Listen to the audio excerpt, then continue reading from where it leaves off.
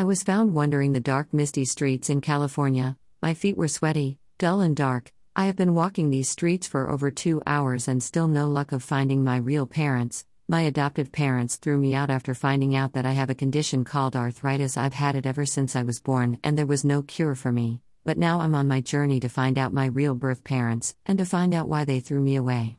4 hours have passed and still no luck of finding out where my parents are. I've searched through the rich houses and no luck. I'm now left here on the dirty pavement wondering where my parents are going to be. I suddenly woke up with a familiar voice shouting me. It was my nanny who looks after me most of the time while my adoptive parents were working. My nanny asked me, "Do you have somewhere to go?" I shook my head as if to say no. She then said, "Come and stay with me. I will look after you." I agreed and off we went to her little cottage outside California. When we arrived, it looked so neat and clean, like I've been here before, but nothing appeared in my head. We sat down and I told her everything, how I wanted to find out who my real birth parents are. She said that she would help me in any way that she could. After we had something to eat, we set off to find my real birth parents. 3 years have passed and I'm now 13. I didn't find anything except some old documents at the hospital that Sarah, my nanny, picked up. We were searching through the documents day and night. We couldn't find anything interesting, only that I was sent to adoption 4 times. I guess my parents didn't want me at all. I sat there staring at the documents, but still nothing.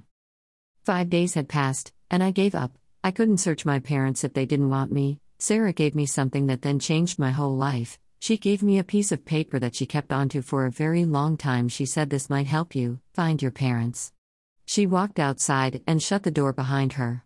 As I looked at the paper sat in front of me, I couldn't believe it. All this time, for 13 years, Sarah kept me away from her, but then hired herself to see me.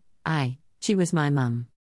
As I walked outside to my birth mother, I sat next to her and she told me how my father didn't want any children, so he walked away and later got into a horrible accident, and she didn't want to look after me on her own, so she gave me up to adoption, and she was looking for a way to see me, so she hired herself as a nanny so she could look after me and see how well I was doing. I couldn't believe that all this time she didn't want me and now she does. I sat there in tears after listening to what I just heard.